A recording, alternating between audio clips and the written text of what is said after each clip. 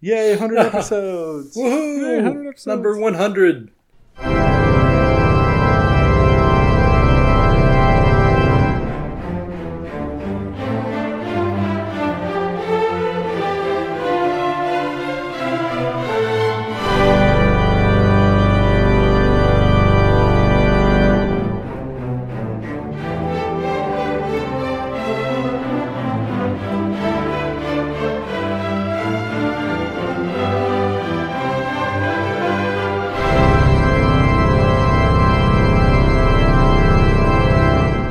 Warning, this podcast contains spoilers, but you shouldn't care. Welcome to Hey James, Watch This, a celebration of mediocrity.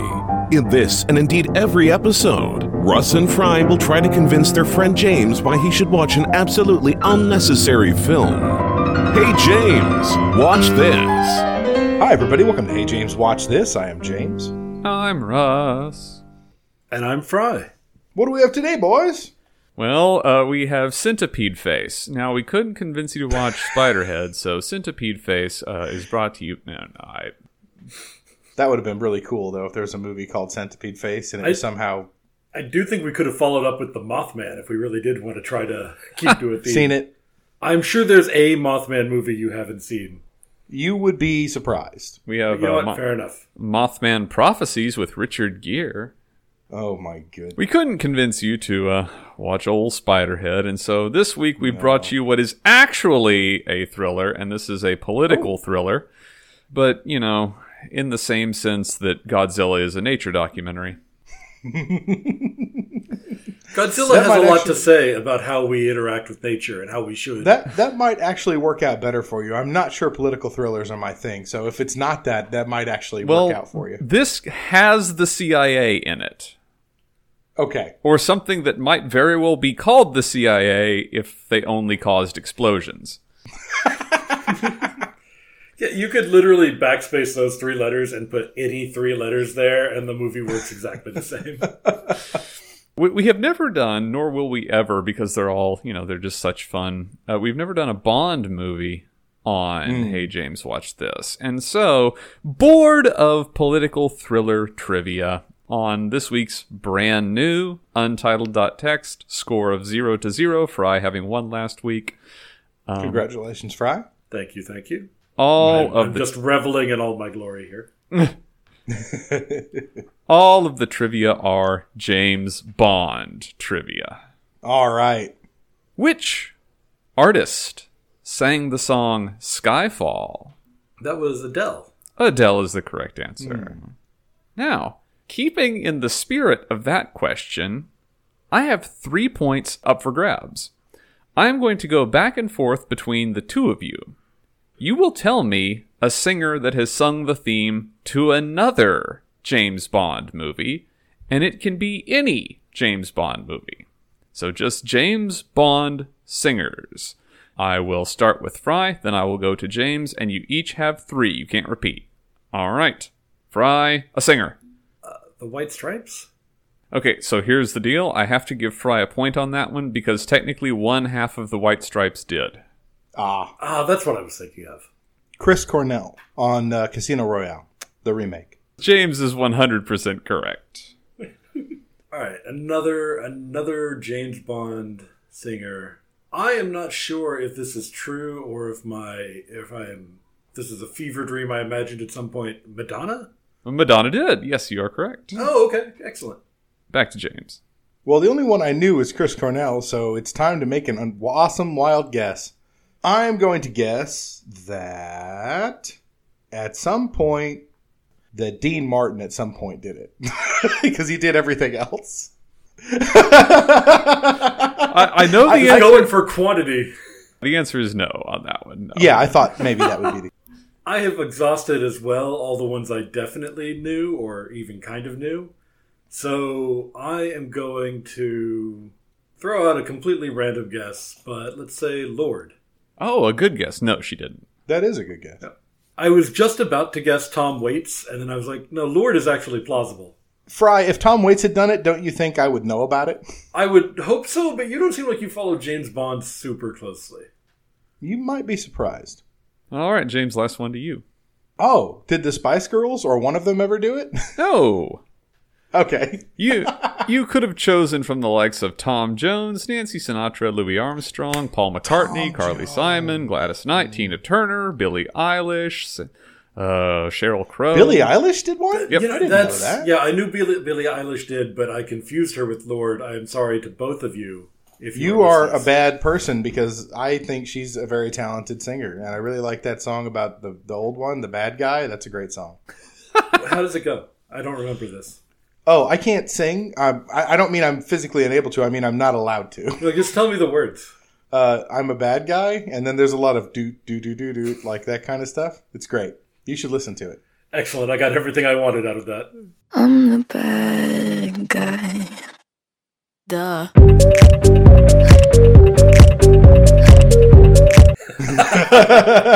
Yeah, how does it go? Oh, cool. We just produced sound. Who holds the record for the most romantic encounters in one Bond film? Well, James Bond. I'm sorry. Which actor holds the record for romantic encounters? Pierce Brosnan. No. Daniel Craig. Also, no. How did you ruin it that Sean badly? Connery. It's got to be Now, you Connery, could have then. chosen... Well, I can't let you... There's not only so many... You only get one on that Yeah. one. Come on now. Okay. Yeah, no. It is... You could have said either Sean Connery or Roger Moore because they are tied at 4. Oh, I would never say Roger Moore because I don't like him as Bond. Do you think they hate the fact that they wound up tied on that statistic? Sean Connery is, I think, petty enough to care. Yeah. That seems reasonable, yeah. I would care. I'm petty enough to care. This isn't a question, James, but I know a trivia fact. Can you guess how many times Roger Moore's Bond is pictured running while Moore is playing it? Never? 0. Roger Moore never Yeah. ran as James Bond. Yeah. Very low action films in many ways. Except for that car flip. That car flip was sweet. I like to imagine that was some kind of like old-timey health brag. Like, oh no, to keep my heart healthy, I never run. It stresses the heart out, you know. And I Opens smoke up a third- 3 times a day. Yeah, opens up a third pack of cigarettes. Like, Yeah. let me tell you what. These are endorsed by doctors. Yeah, three packs a day. Sorry, yeah, 3 packs a day. It's like that scene in Mad Men where Roger Sterling is clearly having a heart attack and throws up everywhere, and everyone else is like, oh, I have indigestion too. Well, this famous director was asked to direct Thunderball in 1965, but passed because he was editing North by Northwest. Wasn't that Hitchcock? That was Hitchcock. Oh, okay.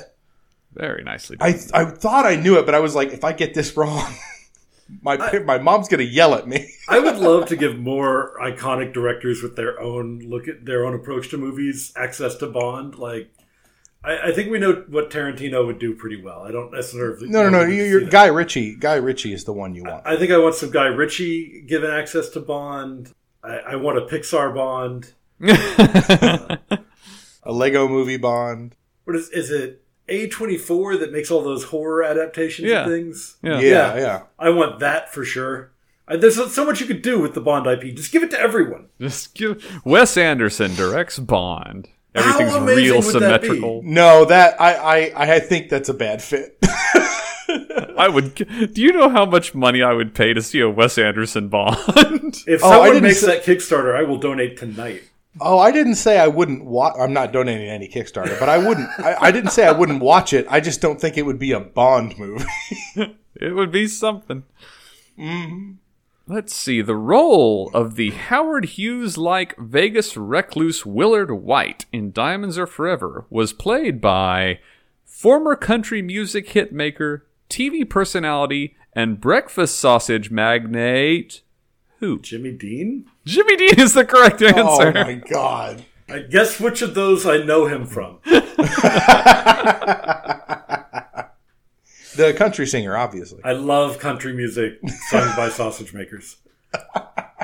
Bond is often associated with the Aston Martin DB5, with its many gadgets like oil slicks, smoke screens, missiles, machine guns, and such like. Which Bond movie did it first appear in? You only live twice? Good guess, no. I'm going to take a stab as well. This is totally random. GoldenEye? Ooh, no, it was much further back than that, but you were right on the first syllable. That is Goldfinger. But yeah, no, that's what I was trying to say. Uh-huh. Go back, check the tape. I will. Oh, shit.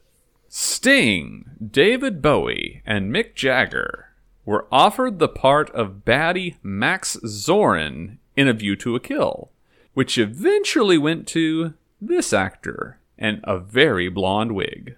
Time to a Kill? A View to a Kill. A View to a Kill. A Time to View a Kill. No, don't confuse me. Several views, several kills. To view, to kill. Wait, that wasn't the one that Javier Bardem did such a good job in. Right? No, that's later. Okay, that's way later. Okay, I'm going to say, and I don't know the answer, but I'm going to say Max von Sydow because that would be great. You're in not a blonde wig. You're not too horribly far off. Fry, You know, you going to take a stab at that one? I'm going to take a stab at this, too. And this is kind of along James's idea of, well, this person has done everything. Christopher Lee. My God, you are so close. It's Christopher Walken. Wrong Christopher. All right. I like how that makes him close because they are very different people. I think they're brothers, aren't they? No. No. Oh, okay. Can you tell me which actor portraying Bond consumed the most alcoholic drinks in one movie? Sean Connery. Gotta be Sean Connery. The correct answer is Daniel Craig. Really? Holy shit. Wow. In Casino Royale, he drank 26. Damn. But they weren't really alcohol, though. I mean, I think he puts it in his contract that he doesn't drink fake alcohol. No, that's Sean Connery again. I mean, I would have it in my contract. this Bond movie clocks in as the longest. Skyfall felt really long. Was it Die Another Day? It was not. I got nothing, so I'm just going to say GoldenEye again. Well, that would be the most recent No Time to Die. I haven't It seen was it. pretty long. It was pretty long. And your last question. This Bond villain actor was Ian Fleming's step-cousin.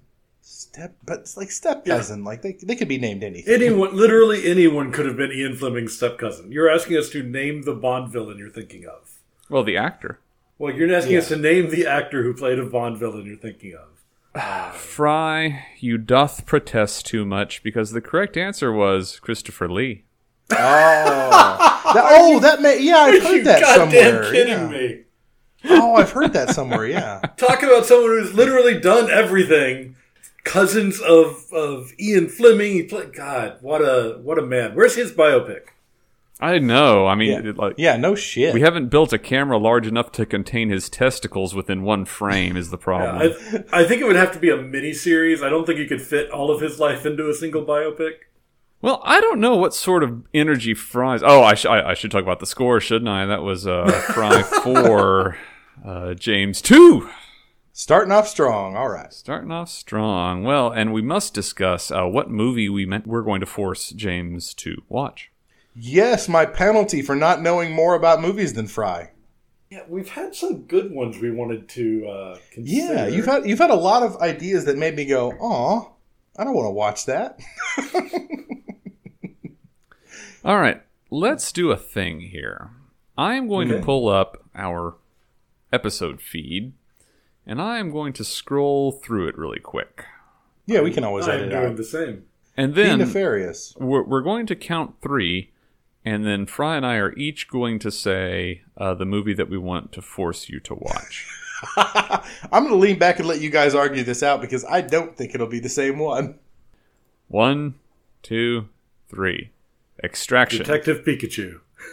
Detective Pikachu it is. Oh, God damn it. Ugh. Very well. Also, this is episode 100, isn't it? This is episode 100. Episode 100. Russ, can you put some fanfare in here? Yes.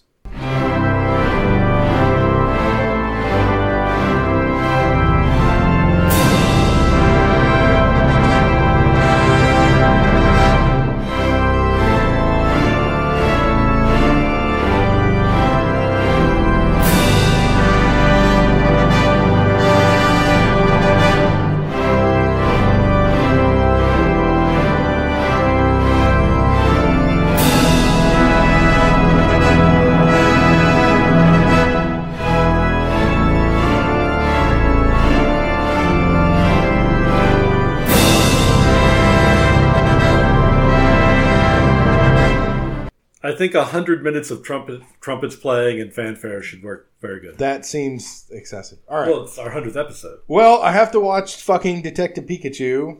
I am going to take extensive notes, and so you will have to listen to all of my notes. Well, what do we have today, gentlemen? It's a political thriller. It's 2022. Mm-hmm. It is The Gray Man. Oh, that's a little unpleasant. All right, go ahead. Take it away, Fry. You remember how the movie Spiderhead did not involve the heads of any actual spiders? Or be a thriller at all. Yeah, I remember that. The Gray Man does not involve any gray men of any kind. There's no aliens. I just want to make sure that's clear right off the bat. I was very disappointed. Isn't that interesting? When you said gray men, you went to aliens, and I went to like some sort of undead or some sort of magical nonsense creature. That's interesting. Yeah, go ahead. Well, don't worry. This movie opens up with a very lengthy exposition as to just what the titular Gray Man is. Well, yeah, we just got to make sure you're up to speed on everything. So, is it like the Glimmer Man? Ooh, does this have Steven Seagal? Ooh.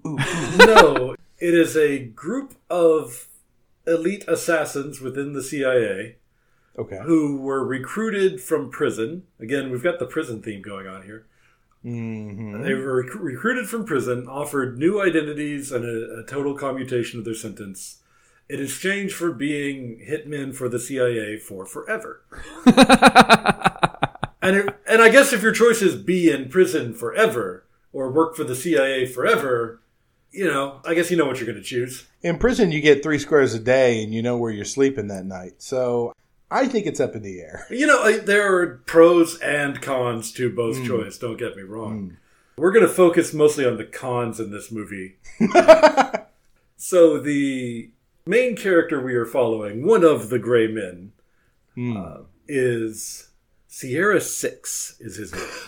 That's not a name, but okay. We later learn is the name he was born as, but that identity's gone. That identity killed someone. Is it something stupid? Is it like Gerald? I don't even remember. It was not a long part of the movie. This particular gentleman was born Ryan Gosling. Yes. Ah, okay. Yeah, just so you have a picture. Imagine exactly Ryan Gosling. Well, he's fallen quite far in the world, it seems. He was the prettiest prisoner at that prison, to be sure. So he gets recruited into the CIA by Donald Fitzroy, played by Billy Bob Thornton, who you would, of course, imagine is the type of person to run the CIA. Yeah, he does have that vibe. He kind of has that vibe going. Yeah. So we get that done, and then we're going to skip forward 7 years. Sweet. And Sierra 6 is on a mission in Bangkok. He has been tasked to bring in this person who has stolen some secret national security data. It's a big deal, and he was the one who was closest to it, and this guy almost never comes out into the open, so we've got to get him this time. And so apparently he's got some sort of meeting planned, and if you're a wanted fugitive hunted by every arm of the U.S. government, you go to dance clubs in Bangkok, particularly crowded ones with glass floors for several layers up. You don't need to tell me how the fight ends because you just mentioned there's the glass dance floor. Oh no, it doesn't end that way. The glass floor is never damaged in this movie. What a waste! I know, right? Well, although I will give them credit for. So you would think that not destroying a glass dance floor is a waste. Well, worry not. They destroy everything else. Yeah, I think it's the last piece of architecture they leave standing. Well, I got to give them credit for zigging when I thought they would zag. You have an appreciation for Tinker Tailor Soldier Spy, which I agree with you is the best spy movie ever made. Now, yeah. I want you to take all the nuance and all the subtlety and all the spycraft and all the, bringing these guys in alive and so they can, be interrogated and just toss that coin because it's coming up tails. I thought that might be the case, yeah. Thank you. There are different kinds of spies. They work in different kinds of ways. Some of them try to pass silently, leave no trace. You don't even know if they've been there or not. And some of them are under orders to shoot through 2 floors of a glass dance club to kill one guy while definitely killing 100 civilians. Yeah, you might almost not call them spies. Very sneaky spies. So he is on the radio with Langley throughout this mission. And they're like, yeah, go ahead, shoot the guy. I don't care how many fucking people in Bangkok die. This is America. And I would just like to complain to the movie industry, not to you guys, but to the movie industry. Like, why? Look, I understand that some shady stuff happens in Bangkok, but it can't possibly be worse than any other major city. It is no worse than any other major city, but that's not the point of this movie. Now, but like they always pick on this city, and is it just because they think the name is funny? Like, tee-hee-hee, Bangkok, ha ha ha ha. Like, yeah, that's the thing. Grow up. Yeah, that's the whole movie thing. industry. Anyway. The movie industry, like, the people making these sort of decisions are trying to appeal to the widest possible audience, not the smartest possible audience. No, it's not about being smart. It's just about, like, choosing the path less traveled. Well, I got to be honest with you. In this movie, it's an excuse to show off exotic locales. Yeah. Because like a Bond movie, and wow, it's something I'm going to repeat again and again and again. They travel everywhere. Gotcha. Yeah. So he decides he won't take the shot, despite the guy from the CIA being very insistent that's what to do. Mm-hmm. And he instead decides to run after the target while the handler he's with pulls the fire alarm on the building. Is there any sweet parkour in this movie? Are you kidding me? Absolutely, there's some sweet parkour in this movie. Good. Yeah. They have a sweet parkour chase, and they finally end up on a barge in the middle of a body of water where they are shooting off fireworks. So all these fireworks are going off around him while Sierra 6 and this mystery bad guy are duking it out. Did they forget their... the people on the barge are shooting fireworks. They didn't lose their guns. The fireworks appear to be fireworks. automated. There are no other people on board. What? Yes. They set this up and they were like, we better get out of here. This is exactly the kind of place a fight's going to break out. Okay. So they have a good fight, and Sierra 6 wins because it's very early in the movie and the hero is not going to die this early into the movie. And as the other guy is dying, he's like, you don't even know what they're making you do. You know about the Sierra program? I'm Sierra 4. And then he hands him a gold medallion containing a USB drive and dies. Avenge me. Gold medallion containing a USB drive. It may as well have just been, and here's a cursed amulet that people will chase you because of now. Yeah, that's exactly what I thought of. It's like, you have the black it spot. It looked like the gold coins from Pirates of the Caribbean on a chain. You're being hunted by the Kraken. Yeah. Oh, the Kraken is going to chase this guy down now for sure. Well, he never steps into the ocean, so that's maybe why he survives that. Anyway, he finishes the job, and the CIA headquarters, they realize, oh shit, the medallion that we knew was the thing the USB drive was in, even though we didn't tell the guy, is missing now. It wasn't on the body like it was supposed to be. Right. And so they called him up. They're like, hey, did you happen to maybe, I don't know, steal some jewelry? It's no big deal, but we would like it back. Please don't be suspicious of us. And Fry, I wish you wrote the dialogue for these movies because we would know immediately what we were getting into. Yeah. That was amazing. I loved it. That would annihilate. Please don't be suspicious of us. Strangely, despite those explicit instructions, Sierra 6 is suspicious of them and lies to them. Well, he sounds like an asshole. I'm on the CIA's side. What a jerk. Now, the casting, why they got these people? Because they only picked very gifted thespians to act in their whatever the hell this is. So you've got Ryan Gosling as Sierra 6. You've got Ana de Armas as his kind of handler. Oh, podcast favorite returns. Yeah. Yes. Oof. And then Billy Bob. Well, you're also forgetting Chris Evans. Well, we haven't got to him yet. We're about to bring in Chris Evans. So the CIA is like, shit. We got to get this guy, and he was already one of our super secret Sierra guys. We can't just call another one. Yes. We got to get someone even better than a Sierra guy. So they bring in a private contractor because when you can't get it done in-house, you bring in the right private contractor. This episode brought to you by Blackwater. This is one Mr. Lloyd Hansen, who is played by Chris Evans with a mustache. Wait, is it a real mustache or did they just oomph it on Unclear. there? Yeah, never answered, but he is credited as Chris Evans with a mustache. No, that seems unlikely. If you can't tell, then they did a good job either way. So Chris Evans with a mustache had been in the CIA, and then they had to let him go on account of he was too crazy about torture to work for the CIA, an organization which has admitted to in the past and certainly will again in the future torture people. So they let him go, and then they hired him as an external contractor. Yeah, because now he's not one of their own, so they can't get in trouble for what he does. James, I am sure that no one sitting in this podcast has ever had exactly that experience with any company ever. I haven't, but I assume you have. Hey, we're going to let you go. Hey, remember that? We need, yeah. Come on back. Russ, the phrase is, hey, we're going to let you go. And then a week later, we covet your knowledge. We didn't think your knowledge would leave with you. Yeah. We thought your expertise would say, but then we wouldn't have to pay you anymore. Enter Chris Evans with a mustache. Yeah. All right. So okay. Chris Evans comes in. He's like, you need someone really tortured? I'm your guy. He's looking at the situation. He's like, all right, we got to bring this guy in. How do we do this? Well, he was recruited by Billy Bob Thornton. Wait, I have a question. Yeah. But they don't have to bring him in. They just need to recover the cursed medallion. Correct. Yes, which he has.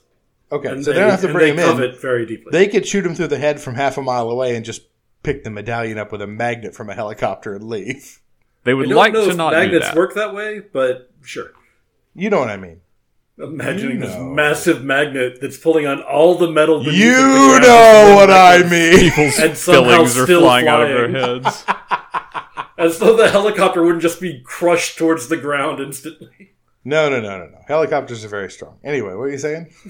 So he decides, you know what? The way to do this is we're going to kidnap Fitzroy's daughter. So, when you can't find an adult man to kill, you kidnap an 11-year-old child. Yeah, and then you beat him up real good to show the audience you're a villain. They kidnap her, and then they capture Fitzroy, and they're like, hey, we know you're in contact with Sierra 6. We know you tried to help him get out of Bangkok. Uh-huh. We're going to offer you a pretty sweet deal. You get him killed for us, and your daughter continues to live for a while. Turns out that's really all you got to do for Fitzroy, and he's like, yeah, done, sold. So by this time, Sierra 6 is on a plane, is making his escape from Bangkok. So this is after a point where they said, you need to give us the cursed medallion, and he said no. Yes. Okay, all right. So he's escaped. He's trying to run from the CIA. Indeed. Okay. And so he's on a plane that his former mentor, who's no longer with the CIA, arranged for him to get out of. It's definitely still a military plane. The guy definitely has some interesting connections. And after news of the daughter being kidnapped comes across, they wind up calling the plane, and they're like, hey, just go ahead and kill him. We don't need him alive after all. And also, could you grab that medallion he has? That'd be great. Yeah, yes, okay. And I believe there were 6 mercenaries on that plane, and by the end of that fight, there were no mercenaries and no plane. Does it crash in a populated area, or does it hit the ocean, or what's going on? I don't think we follow it all the way down, actually. High desert. Yeah. He jumps out, he grabs a parachute from somewhere. Actually, he fights a guy. He dives down on top of a guy who has a parachute, beats him up, and takes his parachute. How could I forget that? Total CIA move right there. This CIA is called a parachute swap. It's a great trick if you're about to die from a plane fall. Yeah. All right, now, undercover agents, you're about to learn the Rinzaduk. What is that, Russ? Is it Battlefield or Call of Duty? I can't remember, but it's the move where you're flying a jet and you jump out of the jet and you fire your rocket launcher at an enemy jet and then you fall back into the jet. Yeah, that's a Call of Duty thing. I love that. That has to be a Call of Duty thing, yeah. So, we destroy a plane, he jumps out, he steals a parachute, he's fine. But now he knows, shit. Now I don't have anyone I can call on for help. Who does Anna de Armas play in this movie? Kind of his handler a little bit. Yeah. Okay. I was like, I better not be the daughter. Like this. Okay. She's about to show back up, and she's going to capture him. And as you do when you capture somebody, you throw him in the back of the trunk, tie him up. But it's a really small hatchback, so it's kind of like if I did that in my Fiat. Like, they're still just face-to-face talking. He's just uncomfortable. Which, just a great moment. Like, I'm glad they filmed it that way. Yeah. It's like, I could have just ridden in the back. So she didn't really have a trunk. She just put him in the back storage space. Yes, exactly. Yeah, it's not really a trunk because it's not separated from the vehicle. Not in any way, shape, or form. Fantastic. He convinces her to take them to another former mentor of his, Margaret Cahill. She was another former CIA lead. She got forced out by the current lead, Carmichael, who was also the one who forced out Fitzroy. These are really the three in the power struggle here. Yeah, I think we can all assume that he's evil. Yeah, he's the evil one. I want to point out this actress. This is Alfre Woodard, and my wife could not place where she knew her from, and the answer that you're all looking for is Star Trek First Contact. Oh, yes. And so they're there for about 5 minutes, and you know what that means? We got to break out a fight. Perfect. So Lloyd has somehow established where they were and sent some people to fight them in that amount of time. He's really good, so it's fine. We don't have to question it any more than that. And so they have a big fight, and it ends with her blowing herself up to buy time for the rest of them to escape and to kill the guys chasing them. I love how they always have to blow themselves up. Like, they couldn't just activate a bomb or put a timer on it or put a big, long fuse on it. I love how it's always like, heroic sacrifice, go! Boom! Well, to give you a little bit of a peek of view of what's coming next, another person is going to do the same thing this movie. That's right, 2 of his mentors are going to blow them up to give him time. So they get These out. are some loyal-ass mentors for being in the CIA. These are, apparently there's just a ton of loyalty among spies. I did not know this. It should also be pointed out that after Billy Bob Thornton's character betrays Ryan Gosling's character, he doesn't fault him for a second. Yeah. Really? Yeah. Well, he gets a chance to tell him, they have my daughter. And we get a little flashback here. There was some interesting character development. It doesn't necessarily fit in well with the plot, but it explains why this is happening. Right. Apparently, he spent a summer as her bodyguard while after Fitzroy's info had been leaked to Wait, hold on. So Gosling spent a summer as his own daughter's bodyguard? No, as Fitzroy's daughter's bodyguard. Gosling does not have Gosling has no daughters. Sorry, I got confused. Okay. So he spent a summer as her bodyguard, which means 2 things. One, he's basically her family. Once you've spent a summer with someone, you are family with them. Nope, that's not what that means. Go ahead. And secondly, he knows, but Lloyd Henson doesn't, that her heart has a pacemaker in it, and as I assume all pacemakers are, this is also a GPS device that can be used to track her. And in this movie, I assume it's also a bomb. No, the heart does not explode at any point. You can't prove to me that it's not a bomb. They're saving that for the sequel. Exactly. I'm 100% sure you're right. Pacemakers now with Find My Phone. Yeah. Oh, God. So they figure out where he is, but they also realize they need to get the stolen USB drive back because, oh, surprise, he hasn't had it with them for a while. He mailed it to a security agency contact from the UK who's now living in Prague. So off to Prague!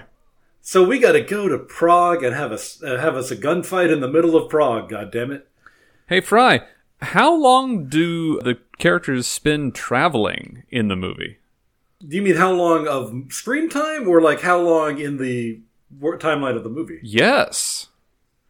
Well, I would assume, based on how the movie goes, that airplanes in this near future are instantaneous. There are no planes, there are teleporters. This movie solves that marine knot for you, George R.R. Yeah. They just where they need to be whenever they need to be there. There's one plane, but it gets quickly destroyed, and he's like, I better not get in another plane. Well, yeah, they can't get in planes. They'll be instantly blown up. Yeah, we saw what happened last time. Well, the explosions constantly follow these people, clearly. It does seem to be the case. Which, unfortunately, now they're in the middle of Prague. And this is one of my favorite gunfight battles that I have ever seen committed to film. But you have seen John Wick. I have. And this is beyond that. It's not the same vibe. It's a little bit of a different vibe. So, okay. And you've also seen Hot Fuzz for the other side. It's a little bit of a different vibe from that, too. Okay. We're threading the needle here. I'm listening. So, Ryan Gosling is handcuffed to a stone bench in the middle of a park with no cover in Prague. Oh my God, I think I saw the trailer for this on Netflix. And there is a 15-minute gun battle. It's 15 minutes long! I'm probably exaggerating that, but it's a fairly long gun battle for someone to be handcuffed to a bench the whole time. And I am pretty sure 100 people died all around him. Because you get all these different mercenary teams trying to get the bounty on his head. At some point, I guess there's a system where you can put bounties on people's heads. It's never discussed. Right. And also, the Czech police, who are woefully underarmed compared to these American paramilitaries, are still doing their best to say, hey, please don't shoot in the middle of our city, thanks. Yeah, I mean, that seems reasonable. And so you get this first responders of the Czech police are basically driving, like, mini SUVs that just get riddled with bullets immediately upon getting anywhere near the area. It takes them a while. They do eventually get some SWAT people out there and some people with riot shields to try to make the fight a little bit more fair. But it is a comically long fight for Ryan Gosling, who is their target, to be handcuffed in the middle of a park. And the best part is, so Chris Evans is watching all this on the body cam. And he is just as angry about this as I am. Just watching his own guys, like, mess around killing all the cops in the area instead of any one of them going to kill the target they're there for. It's a shame he didn't have a radio instead of just a body cam. Then he could have ordered them to do their job. It's unclear. Like, he yells it a bunch, but no one seems to listen. Now remember, these are covert operatives. Oh, yeah. No, we're well past that. Thank you, Russ. I believe part of a building gets destroyed at the end of this sequence. Oh, yeah. Wait, hold on. Hold on. What kind of arsenal are we talking about here, these guys trying to kill a guy? Up to and including anti-aircraft cannons. Jesus Christ. Yeah, there's some rocket launchers. We've got some grenade launchers. Wait, they have a grenade? They have lots of grenades. There are lots of grenades. He's behind a park bench. Well, it is a stone park bench. No, not. If they have a grenade, he's a dead man. Finally, one person does catch him at the end of all of this. Mm-hmm. And it is... Wait, hold on a sec. How did he get handcuffed to a park bench? It sets the up cops the scene. put him there. That's not how cops do. They did. The Czech police force works differently than in the U.S. Stop looking at things from your U.S. I love that we just said the words. They used anti-aircraft cannons in a foot pursuit, and you're hung up on how did the handcuffs get there? I was just curious about why he was handcuffed to a bench. Because it said so in the script. All right. I was just curious, man. Like, there's a lot. I have a lot of questions about this movie. That and might none not will be the be most answered. relevant one. Yeah. All right. Fry, please continue. From here, that you can kind of see how this movie's going to wrap up. Yeah. Oh, can you? Are you sure about that, Fry? Can you see where we're headed? Yeah. He's going to save the girl. He's going to rescue people. He's going to blow up all the quote-unquote bad people. In Act 3, Doctor Strange makes an appearance. The Hulk throws a train at somebody. I was surprised that they introduced time travel so late in the movie, but in a way, they had introduced it the whole time. One thing I do want to mention, just as something that I thought was pretty cool in the last act, there's one particular of the mercenaries who stands out. He's the one who's able to capture Sierra 6 and bring him in. Yeah. And his code name is Lone Wolf. That's the shittiest codename I've ever heard. It's like your fucking Call of Duty gamer tag. Katana XX. And he is played by a Tamil actor who goes by the name Dhanush. Okay. And he was fucking fantastic. He has like a bunch of cool fight scenes, and he manages to look very stylish but very tough in all of it. And if only they had given him a cool nickname, XX underscore Lone Wolf underscore 69 420 underscore XX. I hope he gets to show up in some more Hollywood action movies because I thought he was pretty cool. Cool. But I don't know if he even wants to because he's been a star in Bollywood for actual decades. Yeah, okay, cool beans. Russ, would you philosophize us about this incredibly philosophically deep film? The Gray Man. This flick debuted as the #1 streaming movie on Netflix in 92 countries. The audience score on Rotten Tomatoes is 91. Wow. The critic score is 46. And we've talked about it on this podcast before. I love it when I get to see what happens when critics and viewers disagree this much. So I started looking into that phenomenon, and I found a film data researcher named Stephen Follows, who published a mass correlation of Metascores and IMDb user scores for 10,449 movies from between 2000 and 2019. Oh. And he found some interesting things. And first, there is a strong correlation between the average scores of critics and film audiences. So we tend to agree on movies. However, there has been a desynchronization taking place over the last 2 decades. So the question is why? As with anything, it's a complicated answer. One thing should be posited right now: it's way easier to make a movie than it ever has been before. Right. Like a lot of equipment that was previously... You can have entire movies filmed on iPhones if you want to. And so you have films that have strange filming tactics or way lower budgets than normal that end up as mainstream releases.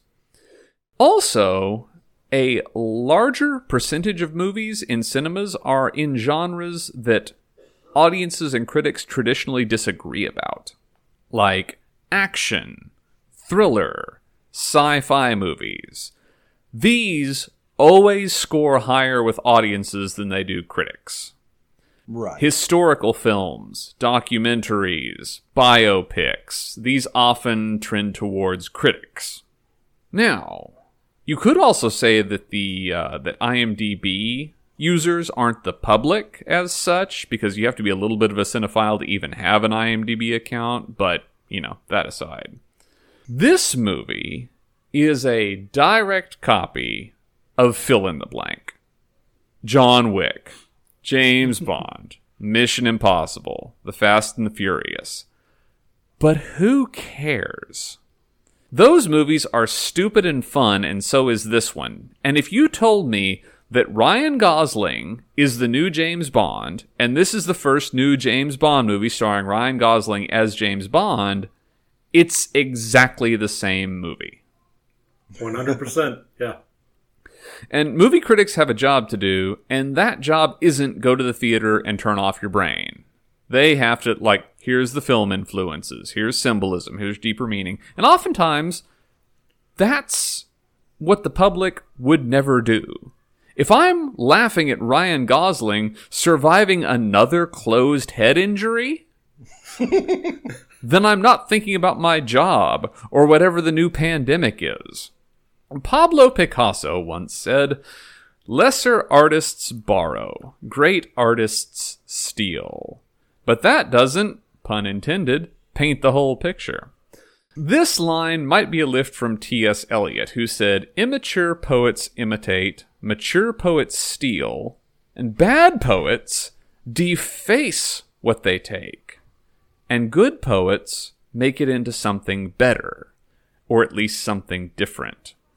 The good poet welds his theft into a whole of feeling, which is unique and utterly different than that from which it is torn." They say what makes an artist great is an instantly memorable style. A style that is associated with them and no one else. It's like if you're walking around a modern art museum and you hear someone say something to the effect of, well, I could do that. And of course the response is, but you didn't.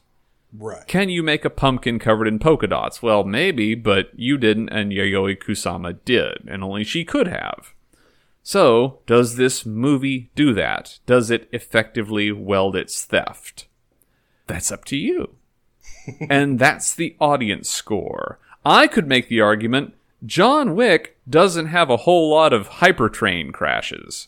This movie isn't original. This movie also isn't boring. It's ridiculous and loud, and for me it becomes a whole lot more fun if you just pretend that Ryan Gosling is playing the replicant from Blade Runner 2049.